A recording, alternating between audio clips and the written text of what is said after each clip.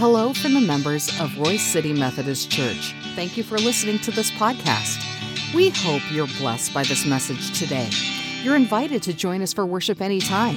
You can learn more about our worship options, locations, and how to get plugged into the life of our church by visiting our website, roycecitymethodist.life. Today, we hear from our senior pastor, Reverend Chris Everson.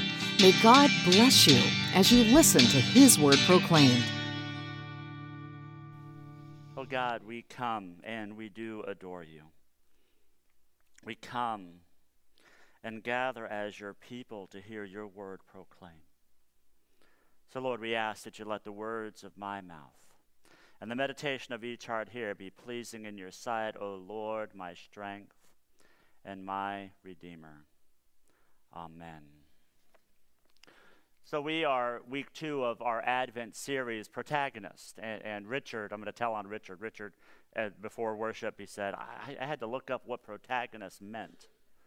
I go, really? Richard David had to look up what word protagonist meant. Protagonist means the main character in the story. So we know who the main character of the story of Christmas is, and that is Jesus. Jesus. And we come today to continue to wait on Jesus. I'm going to call on Mike Stringfellow too. He came up to me and said, "So, Pastor Chris, are we awaiting Christmas or are we awaiting the second coming?" And my answer to him was, yes, we are. We're awaiting both. Advent started out as remembering and waiting for the second coming, and then Christmas wrapped into that because as we celebrate the second coming of Christ, we also celebrate the first coming of Christ, how he came as a baby to live as one of us, to become the protagonist of the story, the ultimate for all that we do as followers of Jesus Christ, or followers of the way, as they said in scriptures.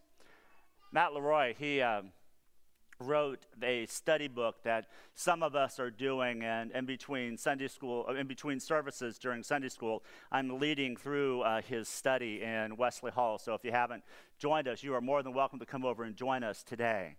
But he started this study, and he talked about a quote from the writer C.S. Lewis. And the quote that he talked about was that, the one thing about Shakespeare, C.S. Lewis said this, the one thing about Shakespeare is that Hamlet, one of Shakespeare's most famous characters, had no idea who William Shakespeare was. But Shakespeare knew everything about Hamlet. See, that's the advantage of being the author of the story. You know everything about the characters in the story, but the only way that the characters in the story know who the author is if the author takes time to write himself into the story. That's what Christmas is about. Christmas is a time where the author of all creation wrote himself into the story so that we may fully know who he is, how he loves us, how he cares for us, how he's not this mean judge that is waiting to condemn us for anything and everything we do, but he opens his arms wide for us. And he died on a cross so that we may have life and have life abundantly. This God-man, Jesus Christ, did not come just to exist on the earth, but he came so that we may come to know him, to experience our life with him being a part of that life. That brings us to our scripture today. Our scripture, where remember last week I said that we're going to be spending the time of Advent in the book of Isaiah, which is really the soundtrack of the Christmas story. And our scripture for today comes from Isaiah chapter 40, verses 1 through 5. I invite you to follow along in your Bibles, or if you don't have your Bibles, we'll have the words on the screen for you to follow along with as well. Hear the word of the Lord. Comfort, comfort my people, says your God. Speak tenderly to Jerusalem and proclaim to her that her hard service has been completed, that her sin has been paid for, that she has received from the Lord's hand double for all her sins. A voice of one calling in the wilderness, prepare the way to the Lord. Make straight in the desert a highway for our God. Every valley shall be raised up, every mountain and hill made low. The rough ground shall become level, the rugged places a plain, and the glory of the Lord will be revealed. And all people will see it together. For the mouth of the Lord has spoken. The word of God for the people of God. Thanks be to God. Our scripture today gives us a commission. Our scripture gives us a task that we are a part to do, but there's something very important when we think about this task that we have to do, is that this task cannot be done by us. We are not capable of doing this commission. But this commission is something that God has invited us to participate in within this Advent season and within the rest of our life. It's the very first word of our scripture today, and that word is comfort. Comfort. When I hear the word comfort, it's a word that kind of gives me a little hug, because I know what comfort means. One of the first images that I have of comfort comes, it was around Christmas time when I was growing up. I remember we had the entire Bell family over to our house at 1017 East 20th Street in Hutchinson, Kansas. And we had a full basement. We had 5 or 6 cousins that were downstairs making all of this noise. And we had parents and uncles and aunts upstairs. And all of a sudden, we lost power. Nothing. So the little kids, not us big kids, but the little kids, they start yelling and screaming, and we hear the parents start coming down, and they bring us upstairs, and it's still about 8 o'clock at night, so it's dark enough outside, so we can't really see anything inside the house. So mom and dad, they struggle around, and they try to pick out candles and everything. So at 8 o'clock at night, it's almost time for bedtime anyway, so we get ushered off to bed. And we get extra blankets to cover up, to make sure that we're nice and warm for the evening and everything. And we went to bed, and the next thing that I remember was I started to smell something, and it was good. Let me clarify that. It was a good smell. It was bacon. Yeah, Sunday morning, before we went off to church, Mom was making biscuits and gravy with her awesome bacon grease gravy. Oh, it was so good. And it was something that even when I think about it, it brings me comfort, because it helps me to remember those times that when things didn't seem quite right, Mom was always there with her biscuits and gravy to help us feel that warmth and comfort again. So much so, I remember having my mom teach me how to make the biscuits and gravy, and then I realized, man, that is one of the most unhealthiest meals that anybody could ever eat. Just a bunch of grease, a bunch of flour, and a bunch of milk. That's it. But it is so, so good. The Israelites are in captivity. When we get to Isaiah chapter 40, we begin a new phase in the Israelites' life. They were home in Israel, and they started to worry and chase after these other kingdoms that were out there. And see, what the other kingdoms wanted, they wanted to have control and power over Israel. So they made it look all nice for them, but Isaiah warned them about what it was that those kingdoms were trying to do.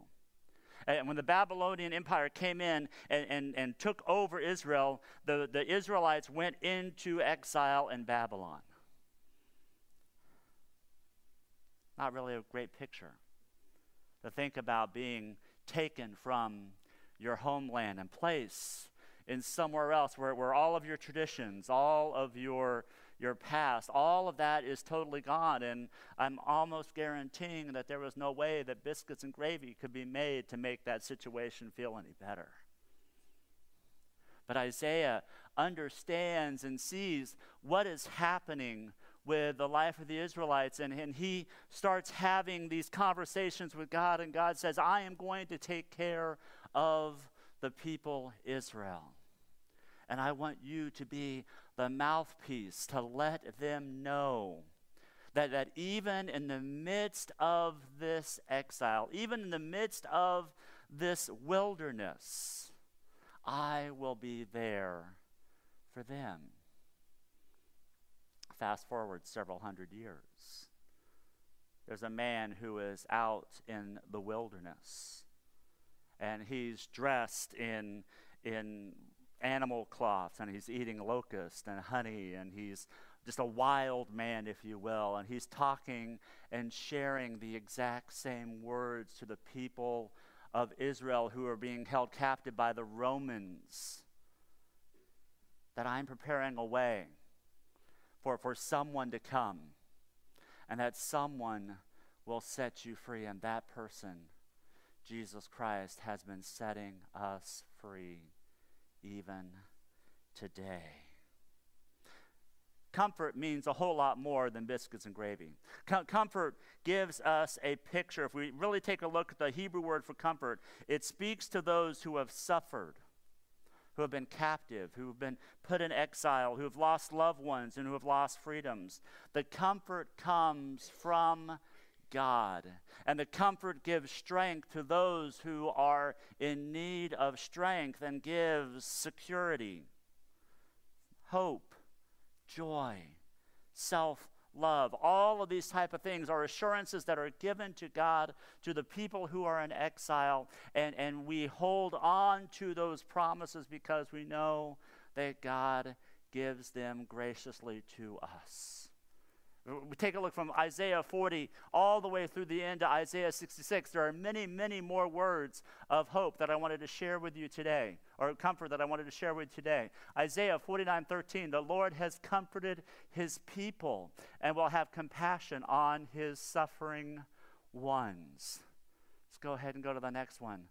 Isaiah 51:3, the Lord will comfort Zion, will comfort all her waste places. Joy and gladness will be found in her. What God is saying here is that I will come and I will find where you are. I will be the one that gives you comfort. But he doesn't end there. He continues in Isaiah 51:12. This isn't Isaiah talking here. This isn't Pastor Chris talking here. This is God talking here. I am the one who will comfort you. Isaiah 52:9, the Lord has comforted the Lord's people.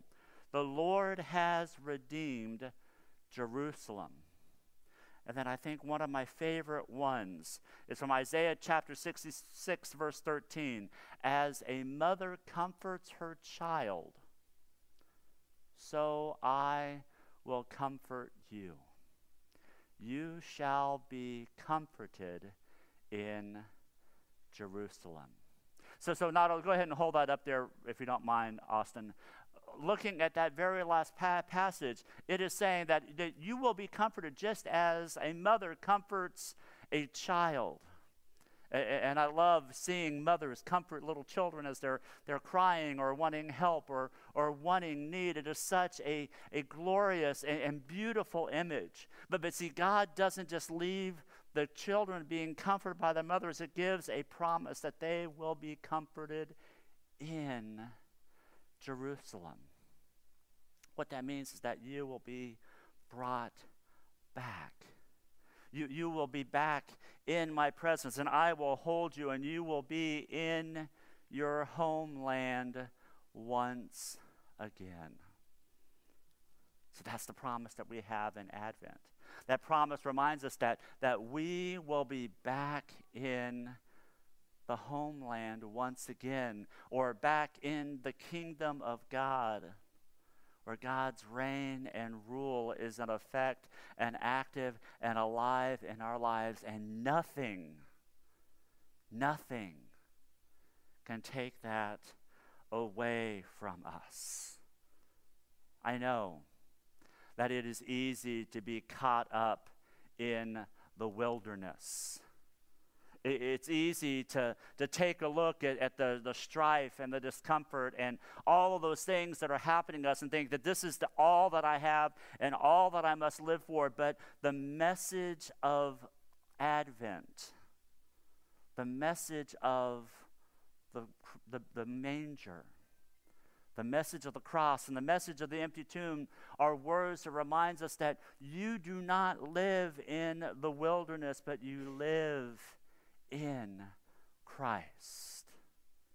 He will guide you. He will lead you. He will move you forward in a way where you fully live within His comfort and within His care.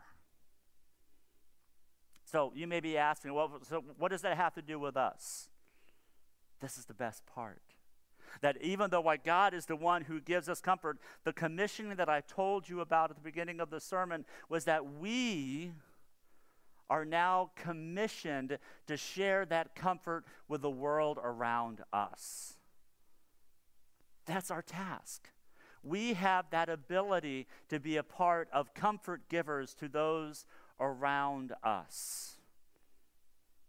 Last week, we had a woman come into the office, and she was pretty distraught because she was close to being kicked out of her home. And she had a quite large amount to be paid on her rent. And Diane walked into my office and told me about it, and I hate to admit it. I have to admit it because Diane's here and she'll tell on me. But when Diane came in my office, I was like, let's let Michelle deal with it. Michelle will be back. Let her handle it. And Diane just looked at me, as Diane can look at you, and I was like, okay, let me come out and talk to her. And I sat down, and she had a friend with her, and she was telling me her story. And she's somebody who hasn't come in before. I don't think we've helped her at all before.